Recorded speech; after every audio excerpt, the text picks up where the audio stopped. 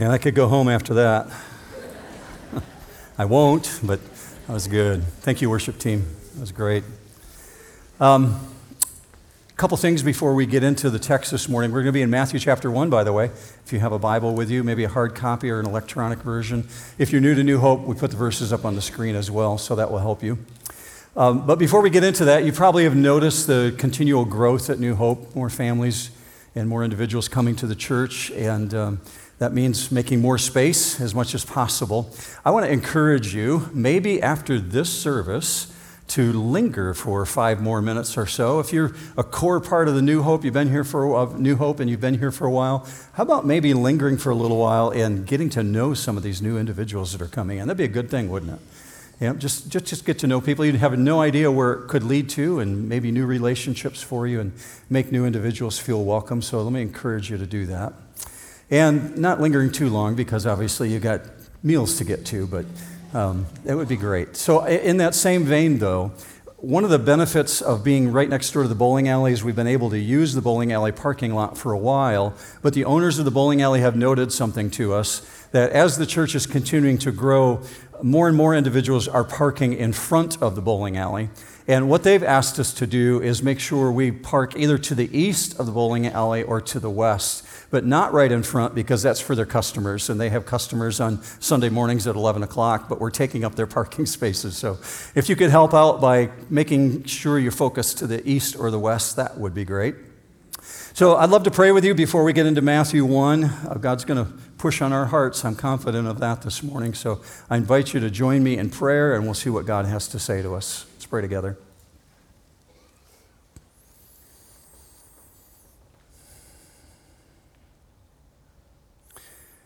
Father, our hearts are really mindful of what is 7 days from now, and that the world will pause for a moment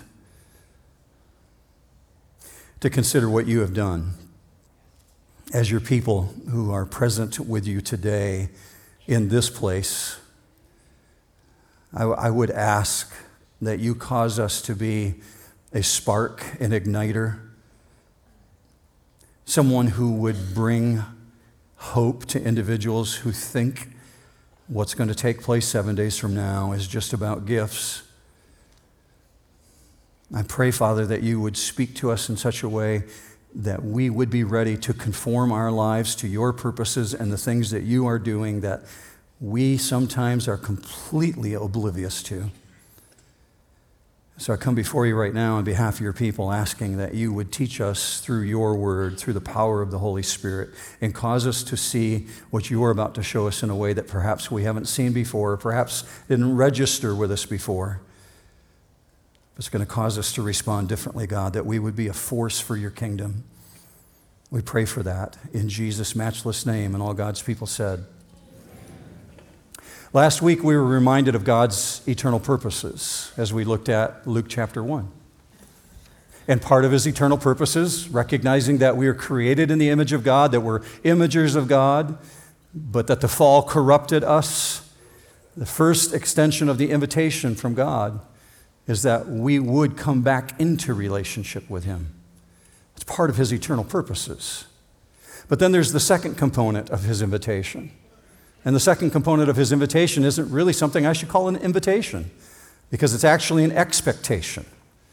That you have realigned yourself with God, you've entered back into the relationship, God has the expectation that then we would conform ourselves and join him to what he's doing. Now, these realities that I'm describing to you right now, they become readily apparent as you work through the Christmas story, the biblical events, the way that they're described. You're going to see exactly what I'm talking about. But if you're a person who considers himself one who reads the Bible or studies the Bible, maybe you've gone to church for a long time in your life, perhaps you're very new to church, but you're still reading the Bible actively, it should not surprise you that the origins of Christmas are not found in the barn of Bethlehem, but rather they're rooted in the throne room of God, in his eternal purposes, precisely because of his eternal purposes. Paul's writing about that in Ephesians chapter 3. Let me remind you of that. Look with me on the screen at what he said. He said, this is in accordance with the eternal purposes which he carried out in Christ Jesus our Lord. God has eternal purposes, And he's always working to carry out those purposes, specifically carrying out the rescue through Jesus. So I would ask you to ask yourself this question right now. Do I believe in a God who intervenes in the affairs of this world? And do I believe that that same God made a plan before the foundations of this world to be personally involved in my life? Do you believe that God made plans to personally be involved in your life? And if you do, you understand the implications for that are absolutely staggering. For one, you need to be reminded that God knows you. He knows you intimately. He knows you by name. You are not unfamiliar to the God of the universe. Hear that again. You are not unfamiliar to the God of the universe. He knows you intimately. In the course of my life, my wife and myself, we've come to know some fairly famous people. No one that you would put on the scale of Elon Musk, but some fairly well-known individuals that we've maintained relationships with. But in Elon Musk, when you think of an individual like that, you have to immediately think, yeah, he's pretty famous. He's known around the world. Well, I did a little research and found out that Elon Musk is actually the most famous person on planet Earth right now. Did you know that? I don't know how they check those kind of things, but apparently he is. From India to the United States, from Russia to South America, Elon Musk is the most famous individual on this planet. Now, if right now on your speed dial on your phone, you had Elon's number and you could text him during this service while you're sitting here today, by the way, if you do that, just tell him I don't really care for his new pickup truck, okay? I like SpaceX, that's great. But if you had Elon on your speed dial, or maybe you could text him while you're sitting here this morning, you would feel pretty connected, wouldn't you? You'd feel like you're really dialed in, a sense of self-importance. Let me ask you to step beyond that lightweight and think of the individuals who have gone before you. Aristotle, Noah, Joan of Arc, Queen Victoria, Moses, the Apostle Paul, Augustus Caesar, individuals who have reshaped the destiny of this planet and they've made their imprint on history. Think of those individuals: Beethoven, Mozart, Napoleon. Out of the 100 billion plus people who have walked this planet, the God who has created those billions knows you by name. He knows you so well, so intimately, that Jesus even makes a comment about how well that God knows you. Look with me at what Jesus actually said about this in Luke chapter 12. Verse 6, "Are not 5 sparrows sold for 2 cents? Yet not one of them is forgotten before God. Indeed, the very hairs of your head are all numbered. Do not fear. You are more valuable than many sparrows." Say amen if you agree with that, church. God knows you so well that He knows every hair on your head. You could not number every hair on your head, but God can do that. So vast is the omniscience of God that He is able to execute down to the tiniest detail His plan. He's able to execute everything that He purposes to do for this reason, in order to draw people to Himself who will conform their life to His purposes. Romans 8 speaks to this very issue. I just showed you Ephesians 3. Let me show you what Romans 8 says. Those whom He foreknew. Now, he's speaking about believers here. People who say they align themselves with Jesus Christ. Those whom He foreknew, He also predestined to become conformed to the image of His Son.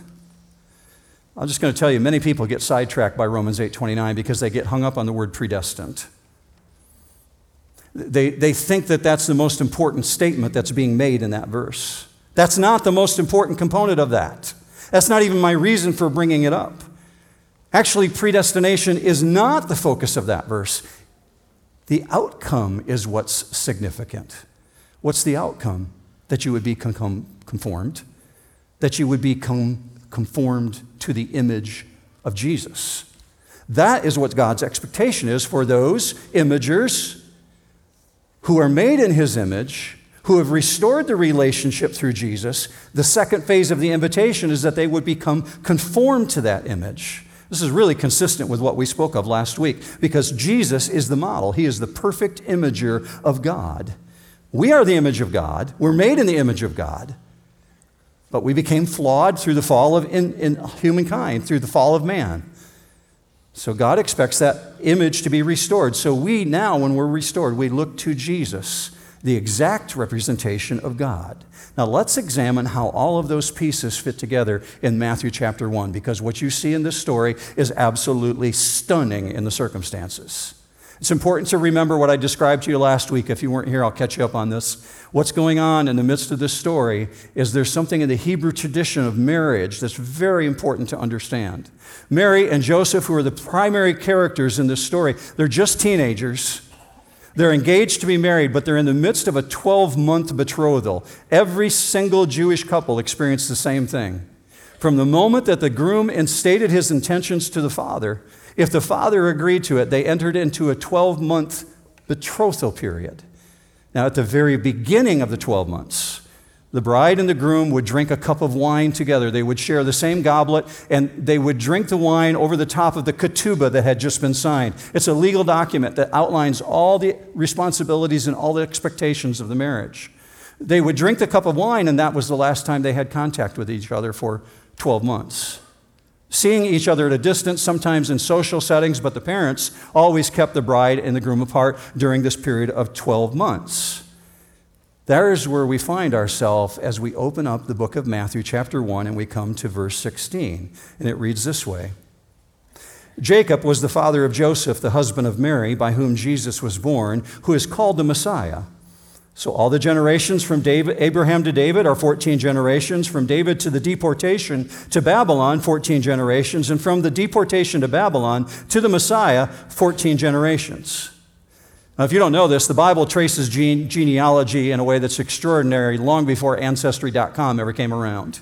It's been doing it a long time and getting the details very, very accurately, because tracking lineage was extremely important in the ancient world. But there's something very significant to what you just read there that perhaps you haven't paid attention to before. If you go all the way back to verse 1 in Matthew chapter 1, what you find is the beginning of a listing of the ancestors of Jesus, starting with Abraham. A lineage, if you will, all the way down through the line, down through the centuries. So-and-so begat so-and-so begat so-and-so, and it's always father to son, son to father, father to son, keeps on going down the line. What's remarkable is you find that it's all males until you get to Jesus. Every single male individual is listed in the line of Jesus. And then Matthew drops in Mary's name and doesn't list Joseph as the father of Jesus, but he says Joseph is the husband of Mary who gave birth to Jesus. It's extraordinary. In genealogy, you don't find that in the ancient world. So it reveals to you right away that Matthew is communicating something very specifically, that Jesus arrived here outside of the normal means of a typical birth. There is no reference whatsoever ever to an earthly father in the genealogy. Read it again. Look at verse 16. Jacob was the father of Joseph, the husband of Mary, by whom Jesus was born. So Jesus is born of Mary, raised by Joseph, who is not his biological father, because the father in this case is the Holy Spirit, according to what Scripture is going to tell you. And then Matthew launches with this information, verse 18. Now the birth of Jesus Christ was as follows. When his mother Mary had been betrothed to Joseph, before they came together, she was found to be with child by the Holy Spirit. You might remember last week I referred to the word betrothed. It's in your notes this morning, nisteuo, and it's talking about a souvenir, like a ring that's given in the engagement process. Whether it was a necklace or ring or another piece of jewelry, we don't know. But what we do know is they have not yet hit the ceremony stage. They're not close to the honeymoon yet. But Joseph is like every other red-blooded male and has the plans of any other young groom, and every man knows what he's thinking about when he's working in the wood shop every day. And he's not thinking about the invitations for the wedding. And he's not thinking about the color of the bridesmaids' dresses. He's thinking about his wedding night. He's thinking about what's coming for him with his new bride. And he knows the ketubah has been signed. He knows the legal documents have been put in place that outline all the obligations of their marriage, and he finds himself in the midst of the 1-year waiting period. And it's during that time that Mary is found to be with child. Verse 18, before they came together, she was found to be with child by the Holy Spirit. Now, you talk about a packed verse. That one is a lot to swallow. We know, because of the conditions of the tradition, that Joseph and Mary have had no sexual contact. And yet in verse 18, we're told that she's found to be with child. So Joseph became aware. In other words, the pregnancy became obvious. And his attitude going forward makes it really clear that not only that Mary is pregnant, but this is an extremely serious situation. When she's found pregnant, he logically assumes that she's been unfaithful to him. And here's where we deviate off into Theology 101 for just a little bit. The Bible is extraordinarily clear. It goes out of its way to make it really obvious that Jesus did not have an earthly biological father. Here's another example for you. It comes from Galatians chapter 4. When the fullness of the time came, God sent forth his Son, born of a woman. There's no human father in that verse. And there won't be any place throughout the Bible because it's always born of a woman. Now, I understand Jesus had to have one human parent. He had to, or he could not have been human. And he had to have divine parentage, or he could not have been the Son of the Most High. And for that matter, he could not have died for your sins to take you to heaven one day. So he had to have these two in place. Well, this verse actually tells us who the Father is, who the pater is. Matthew 1, verse 18, by the Holy Spirit. Now, obviously, Jesus' arrival on this planet is an enormous mystery. Everybody would like to know, how does that work? Well, the reality is, even if God wanted to be able to tell us, how could he explain it in terms that we could comprehend? The biological function is one thing, but that's not what I get hung up on, because I know God could help us understand that. What I get hung up on is, how does that work that God and humanity blend together? That is the mystery. We can no more fathom that than we can fathom how God created everything out of nothing, ex nihilo. How did he do that? Well, here's what I understand, somewhat. I'll qualify it. The very fact that the virgin birth is given so little space in the Christmas story proves to me that it is not man-made for this reason. Because it is not human nature to shrink something down to such a tiny window when it's being fabricated. Our inclination as humans is to expand on things that we're making up, to make it sound like it's plausible and reasonable, to give every possible detail. The fact that it's given only one sentence here is very telling. Now contrast that.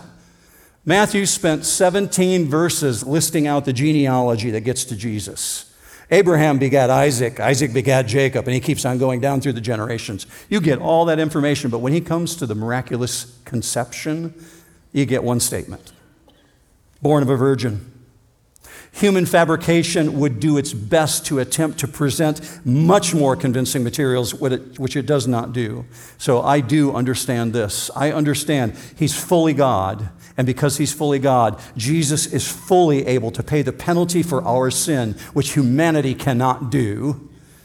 And I understand that he's fully human, which means he knows your weakness. You imager of God,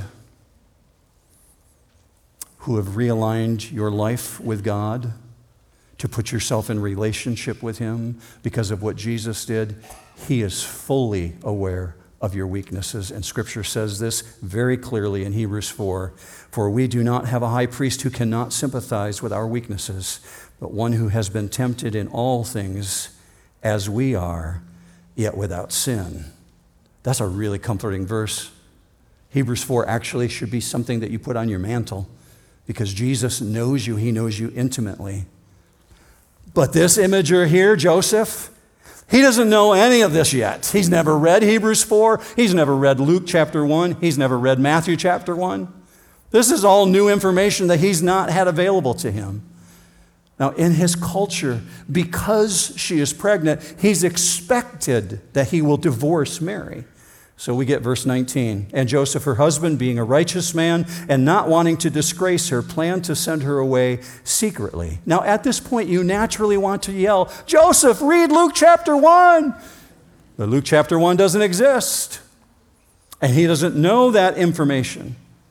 Today, you are really fortunate to be able to look back over time and put all the pieces together.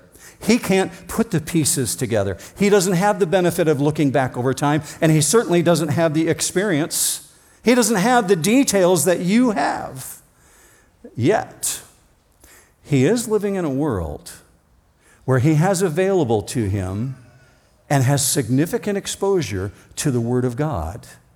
And even a very poor interpretation by Old Testament readers at this period of time would assume that when the Messiah arrives, he's going to arrive in a very unique way, even if they don't know all the pieces, because the clues are spread throughout the Old Testament. Genesis chapter 3, Jeremiah chapter 31.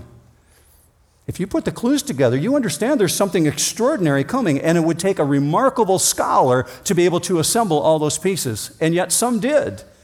Simeon in the temple. Anna assembled the pieces and understood exactly what was going on.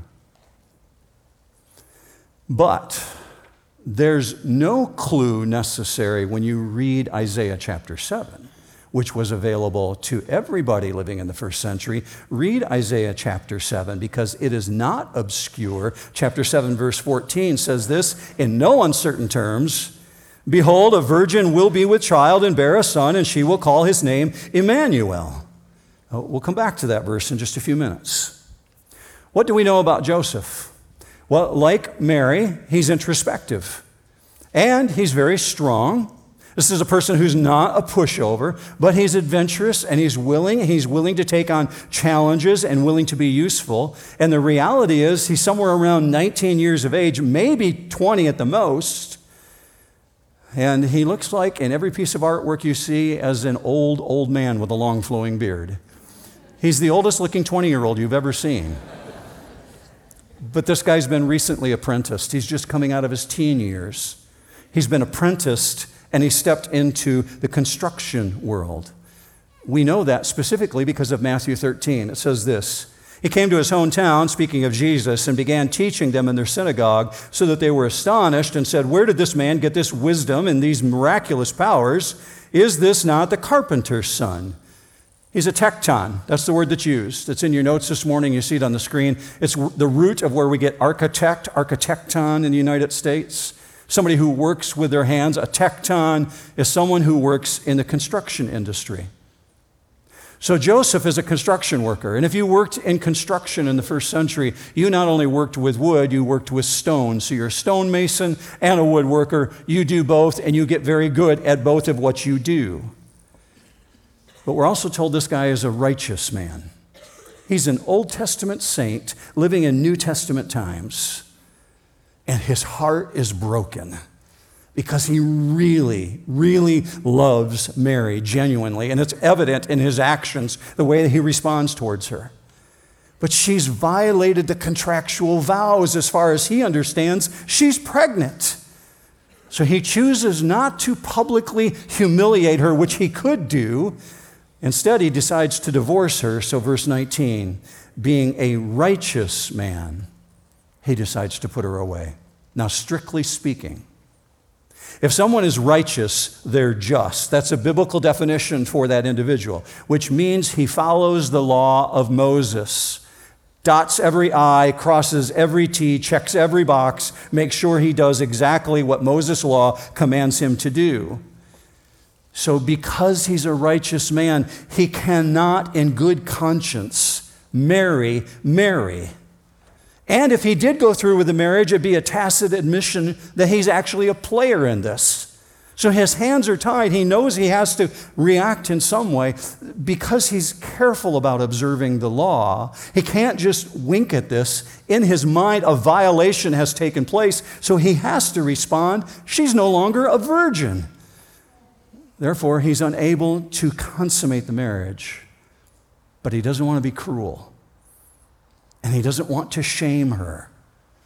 But he's been shamed. And so we find Matthew 1, verse 19, he planned to send her away. So his new plan is to keep both his justness in place and his compassion in place. Check where this guy is at right now. He's gone from being a carefree, groom-to-be, with a business to build, to this place where he's facing incredible pressure from his culture. And his community expectations around him are everything. At a minimum, they expect him to divorce her, if not, have her stoned for actually participating in sex outside of wedlock. And so he's deeply conflicted, and yet he's humiliated. Now check this, church. In the midst of the turmoil and the tension that he's living with, is God still at work? In the midst of the tension that you deal with in your life, you're an imager who has aligned yourself with God. You've opened yourself up to God's purposes. Even though there's tension that you're living with, things are not going the way you intend for them to go. Is God still at work in your life? Absolutely, without question. In the midst of the turmoil that Joseph is facing, an extraordinary situation, God is at work even though he doesn't feel it. Now, I know this about men who work with their hands. I know that men who work with their hands tend to be very contemplative. They have lots of time, if you will, on their hands. And so they have a great deal of time to process information. But I also know this about men who work with their hands. They also tend to be extraordinarily determined. Another way to say that is stubborn. And you probably know some like that. So, individuals who work with their hands have a lot of time to process information, a lot of time to think. They also tend to be very stubborn. And once they've made up their mind, they can be the most stubborn people on this planet. Now, knowing Joseph is a righteous man, and knowing that he's a contemplative man who takes things inside and processes it, that kind of an individual who's determined, we would say it's reasonable to say that God's going to have to do something extraordinary in his life to get him to begin thinking like God, along the lines of God's purposes. Well, God has something extraordinary in mind for him. Verse 20. But when he had considered this, behold, an angel of the Lord appeared to him in a dream, saying, Joseph, son of David, do not be afraid to take Mary as your wife, for the child who has been conceived in her is of the Holy Spirit. Now, there's something they never prepared him for in woodshop class. Didn't see that coming. Had no idea this was going to be part of my life. God sends an angel to unfold a great mystery. And Joseph is an imager, just like you and I. A young man who thinks he has everything before him.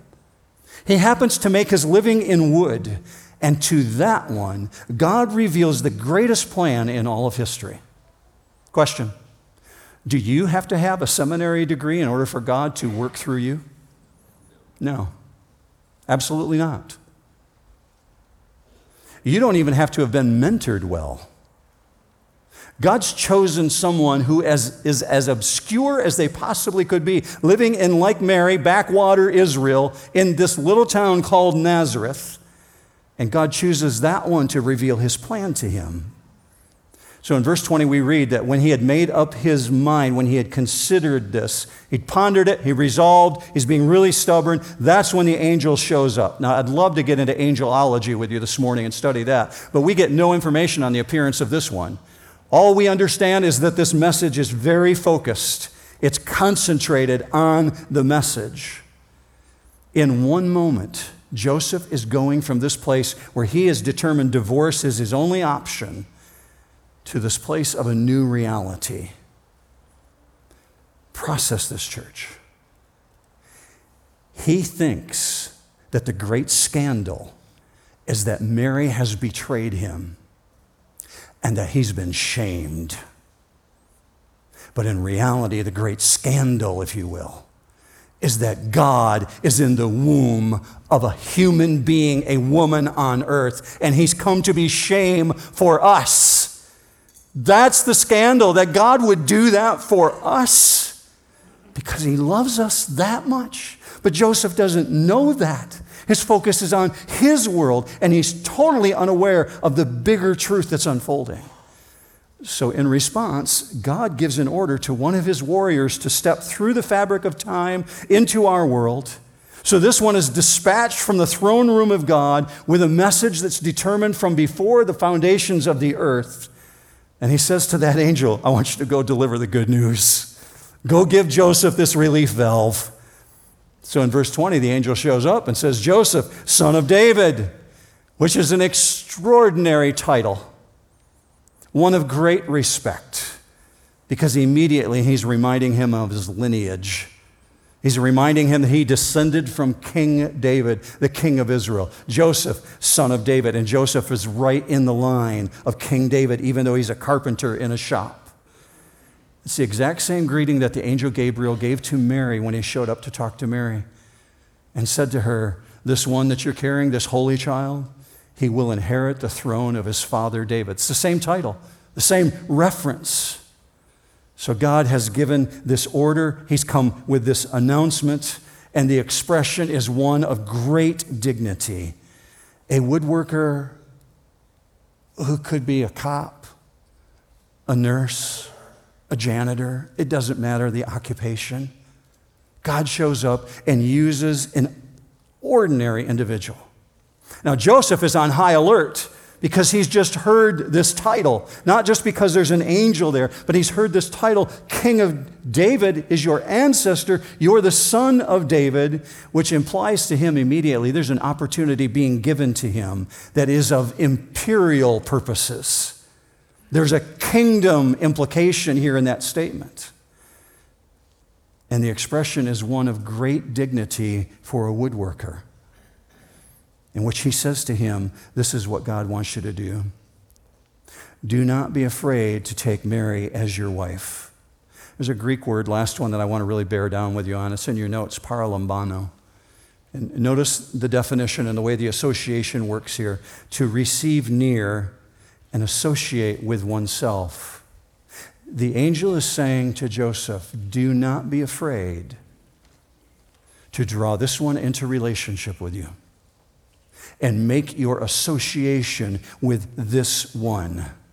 Paralambano Mary. Bring her into your world. If you carry it out to the full Greek meaning, it means do not shrink away from. Do not shrink away from this hard thing, Joseph. And it's going to be a hard thing. It's a really hard thing that God is asking him to do. But God is up to something magnificent. Another thing I know about men is men are really good at doing. I are one, so I understand that. We're good doers, and Joseph is being given a doing opportunity here. He's a fixer, just like every other guy. Guys want to fix things.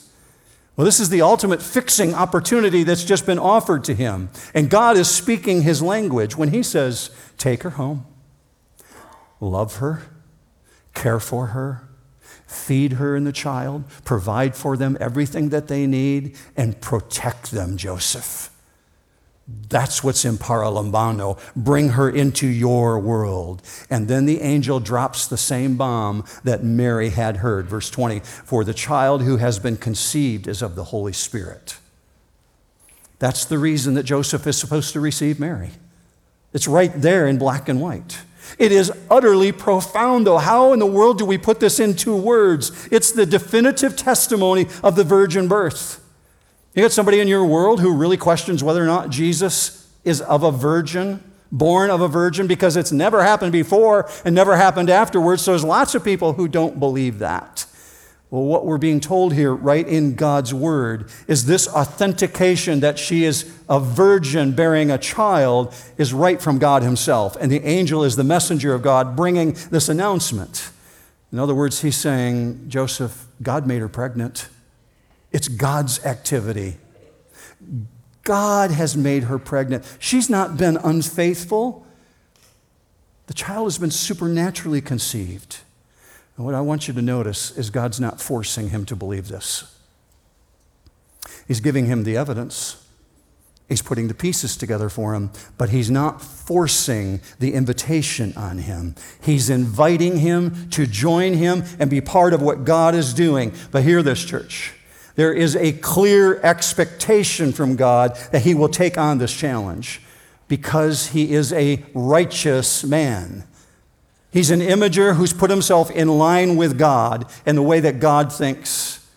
And so there's an expectation from God that he's going to do this.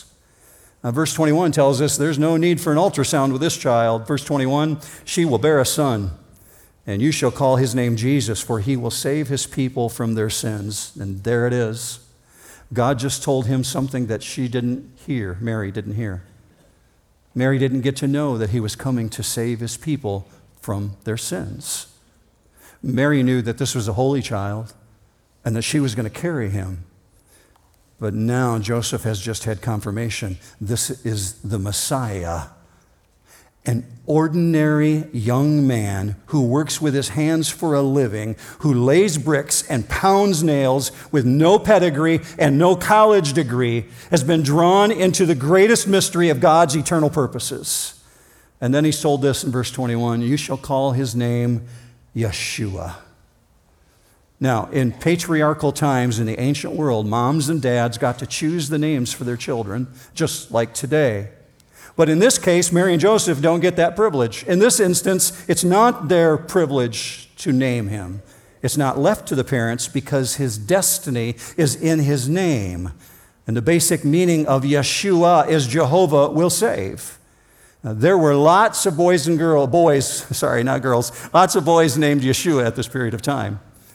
And I told you that last week. It was a very common name, like saying John to someone.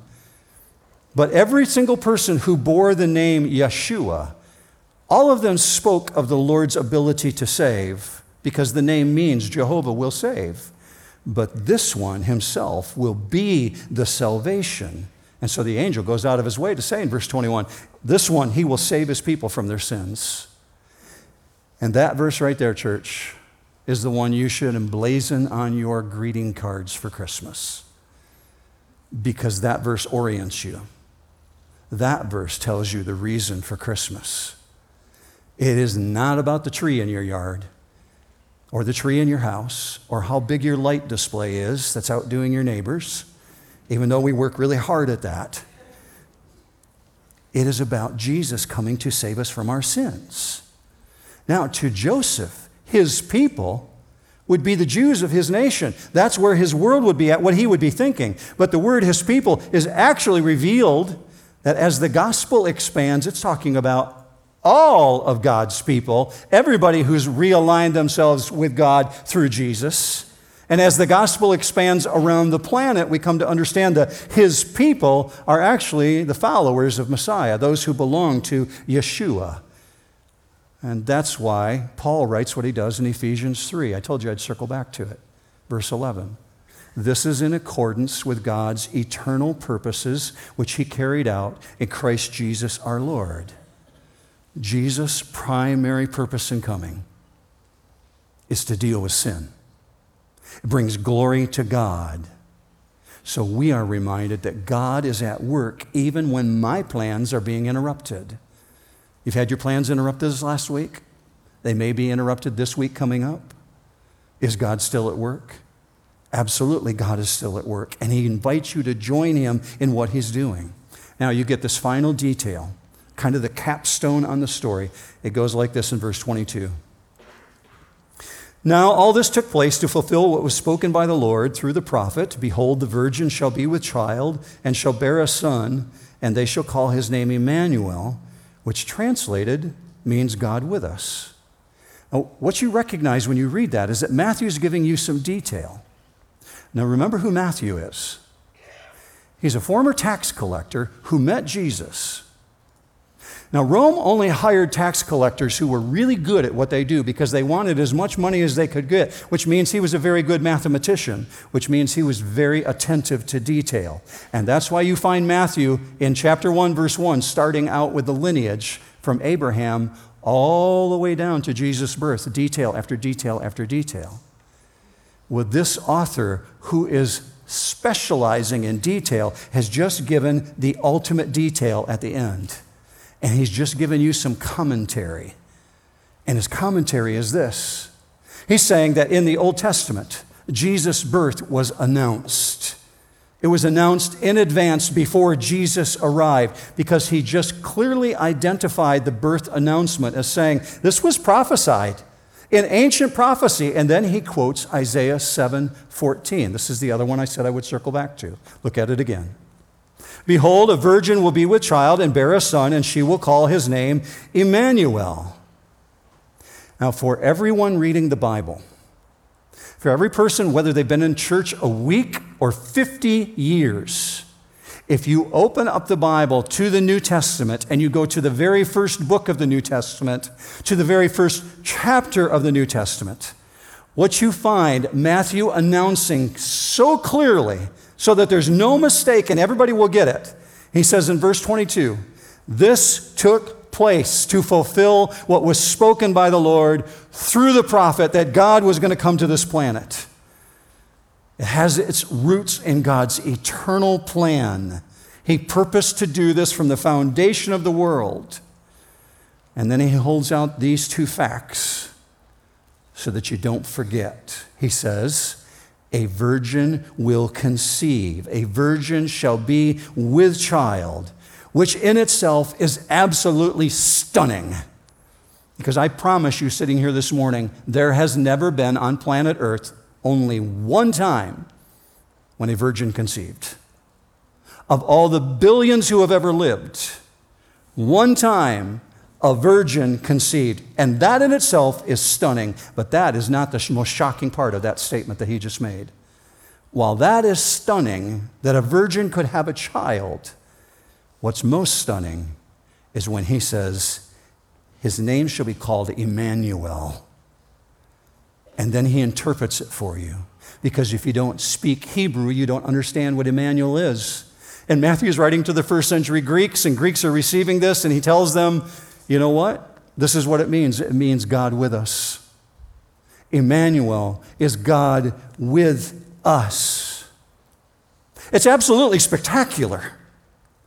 And yet we've become so familiar with it and so comfortable with it, we fail to be stunned by the reality of what Matthew has just said here. And so I push down on this last detail so you get what happened. In Jesus' incarnation, in his arrival on this planet, we would have to agree in the most literal way, Jesus is God with us. But think about the way that Matthew said it. If you go back to the Hebrew language, we looked at this in the E2E study. The word tabernacle in Hebrew is mishkan. Mishkan means to dwell or to abide, or if you will, to camp with, to set up your place. So when we looked at the book of Exodus and we learned about the tabernacle, we found that they were to build the tabernacle in the wilderness so that God would come and dwell with them and abide with them and camp with them, if you will. Well, that's that concept of mishkan. Now, mishkan is the root for the word Shekinah. Shekinah as in the glory of God. In other words, when the tabernacle was set up and God camped among them, the glory of God was present among them. And so you have the Shekinah glory of God among those people, the presence of God's glory. So it is very accurate to say that this child who is about to be born will be the Shekinah of God, who will be present among God's people. And that's why John writes what he does in chapter 1. In the beginning was the Word, and the Word was with God, and the Word was God. And the same was in the beginning with God. And you come all the way over to verse 14, and he says, and we beheld his glory, the glory as of the only begotten of the Father, full of grace and truth. That's Shekinah. That's what Matthew is talking about in chapter 1 here. The glory of God tabernacles among his people, and his name will be called Emmanuel. Now, as far as we know, no one ever called Jesus Emmanuel to his face because it's not his proper name. I don't think anybody said, "Hey, Emmanuel, come on in for supper." But that name, it embodies all that he is. He shall be called Emmanuel because he is the Shekinah glory of God, presence of God. So we would say, in Jesus, nothing less than God came right here. And Joseph has the privilege of adapting his life and conforming his purposes to God's purposes in order to carry out God's plan, so that he can steward over this little baby who will be the God-man, and Joseph owns it. He owns it to the degree that verse 24 finishes this way. And Joseph awoke from his sleep and did as the angel of the Lord commanded him, and took Mary as his wife, but kept her a virgin until she gave birth to a son, and he called his name Jesus. Can you imagine the feelings of shock and amazement and relief in this moment for Joseph? To be overwhelmed with the information is one thing, but the relief of, I can take Mary as my wife with honor now? And he's been given care of God's son, and it is inconceivable that God would trust his son into the home of someone who isn't fully committed to him. And Joseph is that guy, because as soon as he's aware of these situations, he violates all cultural customs and doesn't wait for the 12-month period to go by, but he brings her immediately into his home rather than waiting for the custom to be carried out. And there will be gossip in the community. You can count on it, because that's what people do. But Joseph knows God's will for his life. And he owns the responsibility to the degree that he's willing to take a bullet for Mary and for Jesus. You can read about that yourself by looking at the reality that he went to Egypt with them to escape Herod, who was trying to murder the child. Now, here's how we wrap this up.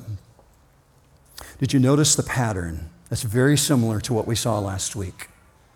God intervenes in the life of an imager, which is followed by the expectation that there will be a response. The maturity level of Joseph and Mary is absolutely stunning as you read this. And Joseph's obedience is no less significant than Mary's obedience. Both of them are great examples of what it looks like to respond to God when things are going really hard.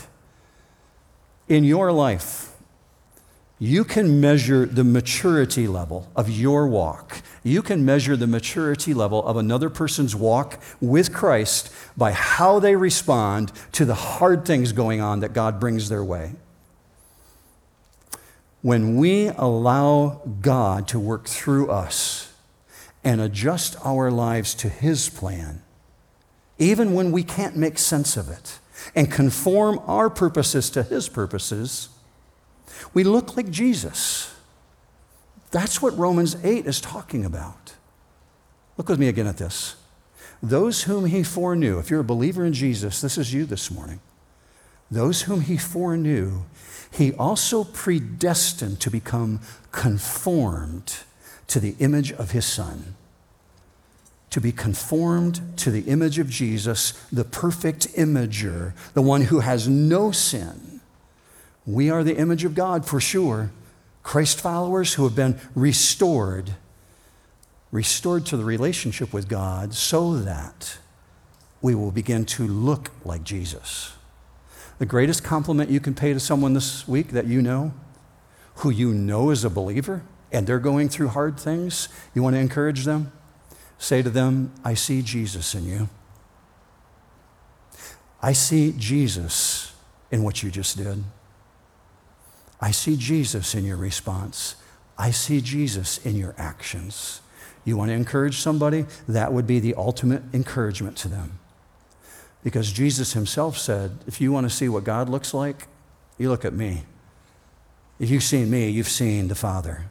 And you, church, know that you are maturing and that you are moving closer to what the original image was intended to be when you pattern your life decisions after Jesus. That sounds like a pretty big issue to pray about. And that's what I'm going to do with you right now.